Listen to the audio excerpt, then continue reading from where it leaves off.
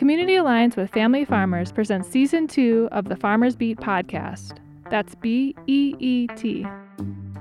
My name is Kaylee Feiereisel. I work with Community Alliance with Family Farmers, also known as CAF. I'm your host for this episode of the Farmers Beat, where we hear directly from small family farmers around California for real information and stories behind the food we eat. In this series, we pay particular attention to the innovative work small-scale farmers are doing to keep their food safe to eat, and share techniques, farmer to farmer. Today we're sharing all about food safety and the way you can apply these practices to your small-scale farm. To do that, we're headed to an organic microgreens farm just off the coast in Santa Cruz County. I'm Ken Kimes. Our farm is Greensward, New Natives, and we sell microgreens. We grow and sell microgreens. New Natives specializes in greens like cilantro, arugula, radishes, and kale. They distribute all around the Bay Area, selling at farmers markets, retail stores, and to wholesalers. Ken's been doing this since 1982, but he says he got into farming by accident. It's not like I went to school for ag or something like that. He kind of fell into it and learned the ropes as he went along. You know, we've been at this for 36 years, maybe more than that. Sometimes I don't want to keep track. It's been so long, but here we are, and we're still trucking along. One thing that makes New Natives unique is they grow their microgreens in 3 separate greenhouses, spanning about an acre in total.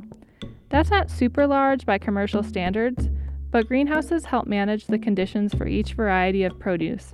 Some greens take a week to grow, while others need longer. Having greenhouses allows New Natives to control each environment accordingly. They also have a pack house on site for washing, spinning, and packing the harvested greens. We grow all year long. And they have 10 full-time employees to ensure everything runs smoothly. Running a small, non-commercial farm is really hard work. It involves lots of challenges and problem solving. But Ken says the meaningful relationships he's forged with customers make it all worth it. One of the favorite things that we do is going to the farmer's market. And if it wasn't for farmers markets, we might not be farming because it's such a pleasure to get that direct connection to folks. Another piece that I think farmers really like about farming is they're actually feeding people. It's really a very cool thing to do, to nurture people on all those levels. I like it a lot. So I feel lucky to be a farmer. I really do. The coronavirus pandemic has had a significant impact on the farming industry. That includes established farms like New Natives. Ken says that COVID has forced them to completely reimagine the way they do business.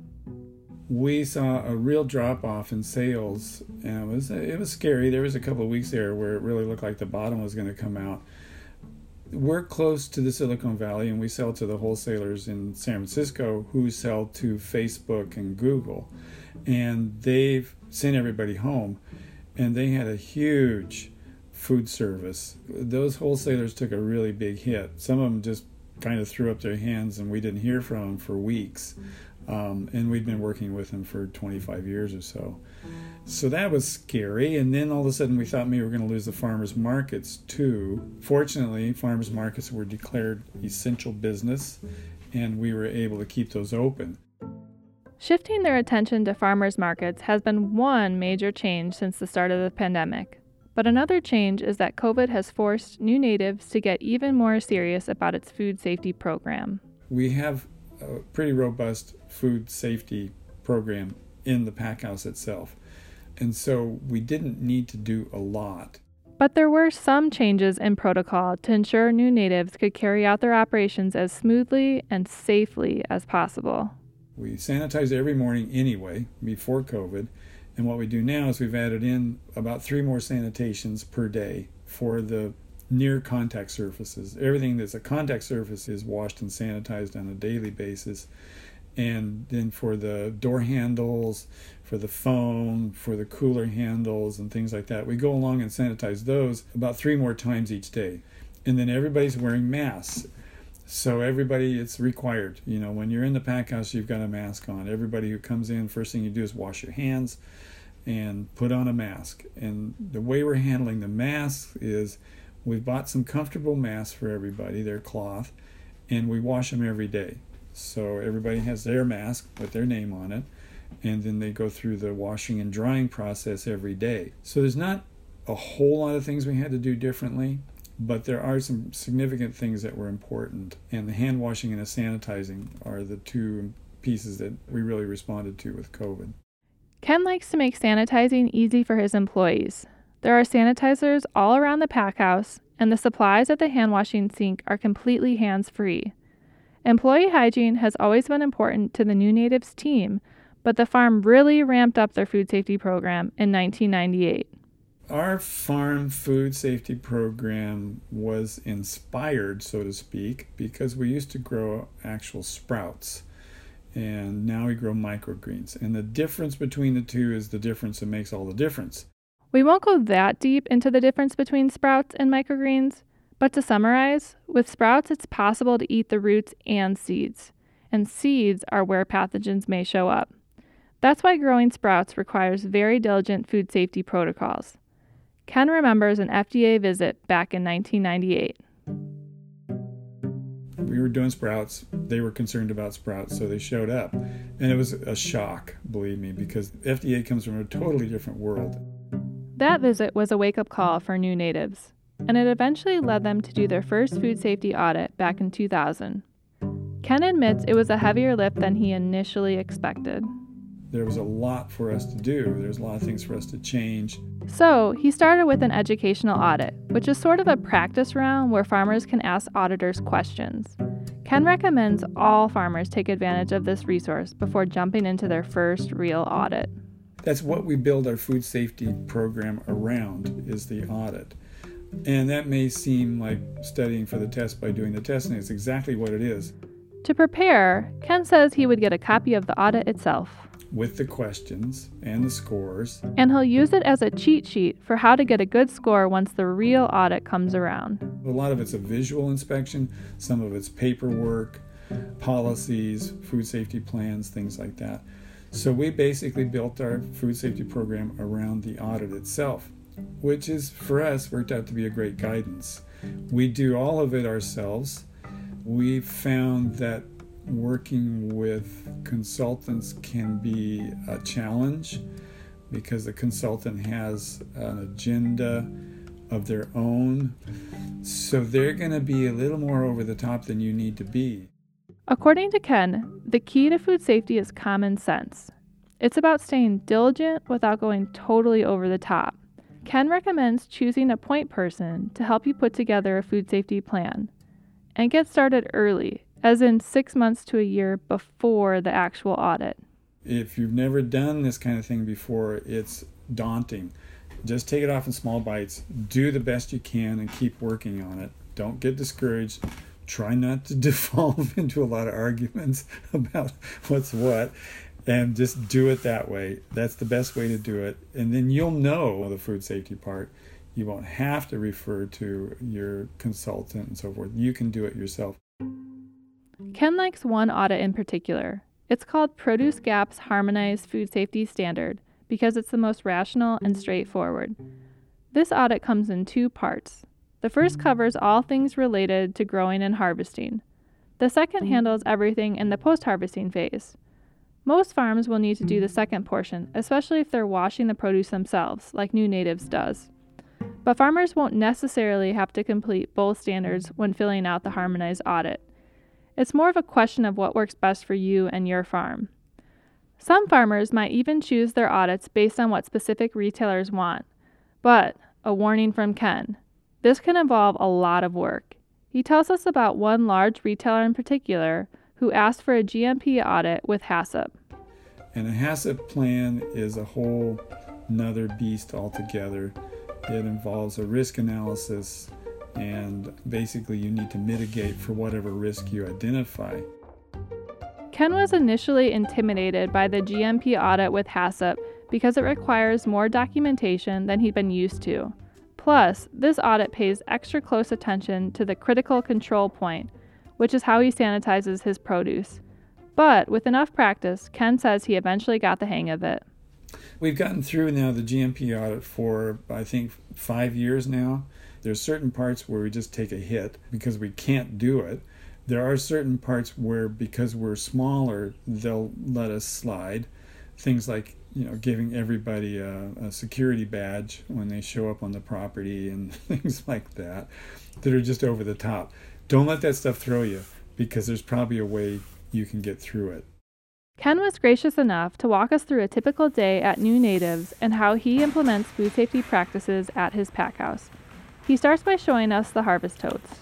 And those are washed every day, and then they're stacked after they're washed, and they're kept under cover. So we have greenhouses so we can do that kind of thing, and we have a pack house that's totally enclosed so we can do that kind of thing. We start that process of the post-harvest there. So we have a clean container that we harvest into. Next, he takes the clean totes full of microgreens into the packing house for an initial cleaning. Ken places the greens into a device New Natives designed themselves. It's basically a bucket with holes in it, which they use to submerge the greens in a sanitizer by the sink. The water has peracetic acid in it, which is measured using test strips. The buckets are rotated by small motors to separate the dirt from the greens. The heavy materials, such as any kind of dirt or rocks and things like that, drop out. And then the little bits and pieces of product that have gotten chopped up too much, they float to the top. After 15 minutes, Ken takes the greens to a second sink, which is filled with more treated water. And then people line up around that sink and inspect the product and sort through it. And from there, they drop it in by hand into spinner baskets. Here, he spins the microgreens dry by using 3 large centrifuges. And we spin off the excess water from there. Then we pull that basket out. We put the product into a harvest tote, which has been rinsed and sanitized. And then it goes to the packing tables.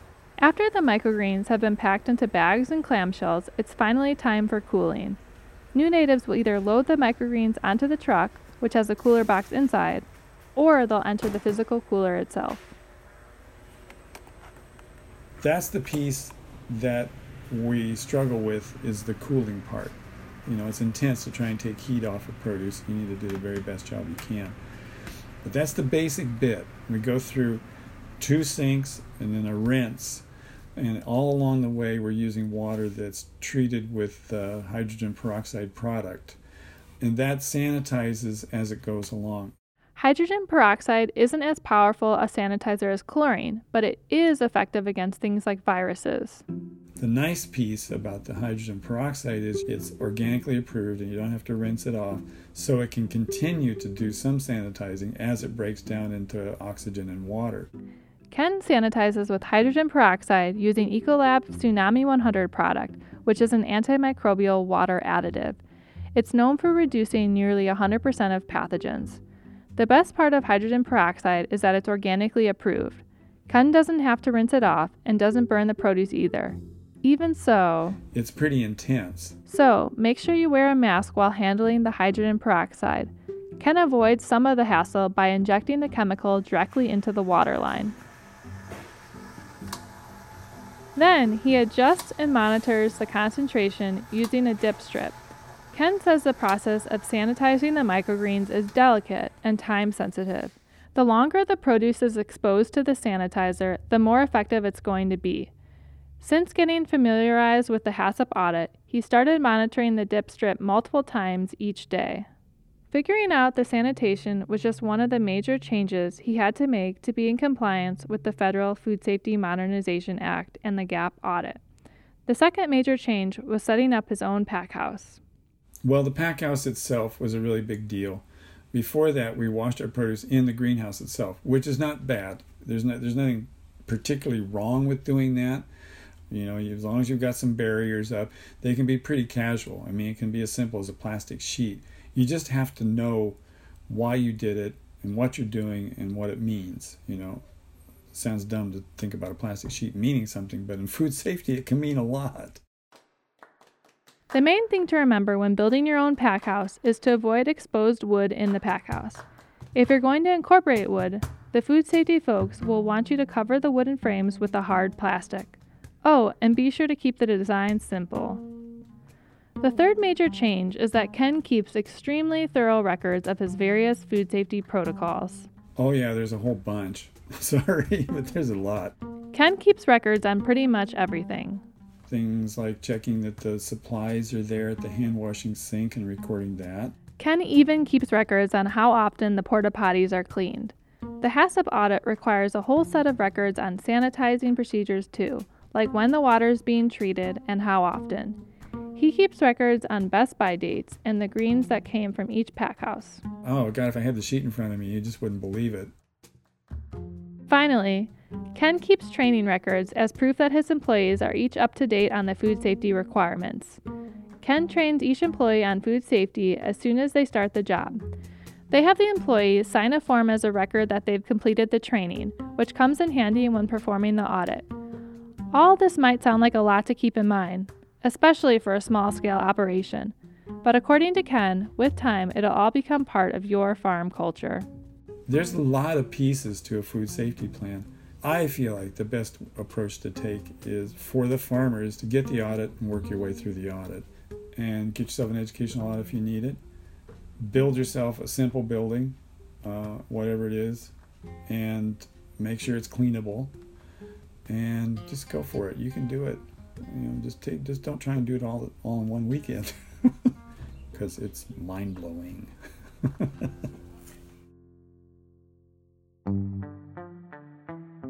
Looking to update your food safety plan and prepare for a third-party food safety audit? Head over to our website, caf.org. Under the Programs header, click on the Food Safety and then Food Safety Plan Templates. On that page, you'll find a template that you can use to create your own food safety plan. That is an excellent first step to take whether or not you are preparing for an audit. Also, follow us on Instagram at caf_famfarms to stay up to date on when new episodes are released and to see pictures from the farms being featured in this podcast. The Farmers Beat would not exist without funding from our grantors.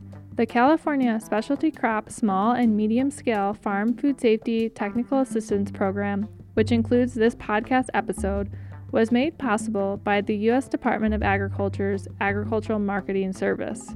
Its contents are solely the responsibility of the authors and do not necessarily represent the official views of the USDA. Are you a farmer interested in food safety or have a question related to this podcast? You can contact us at farmersbeat@caf.org. Thank you for listening and join us for the next episode from CAF, sharing farm fresh insights right from the field and giving voice to sustainable agriculture since 1978.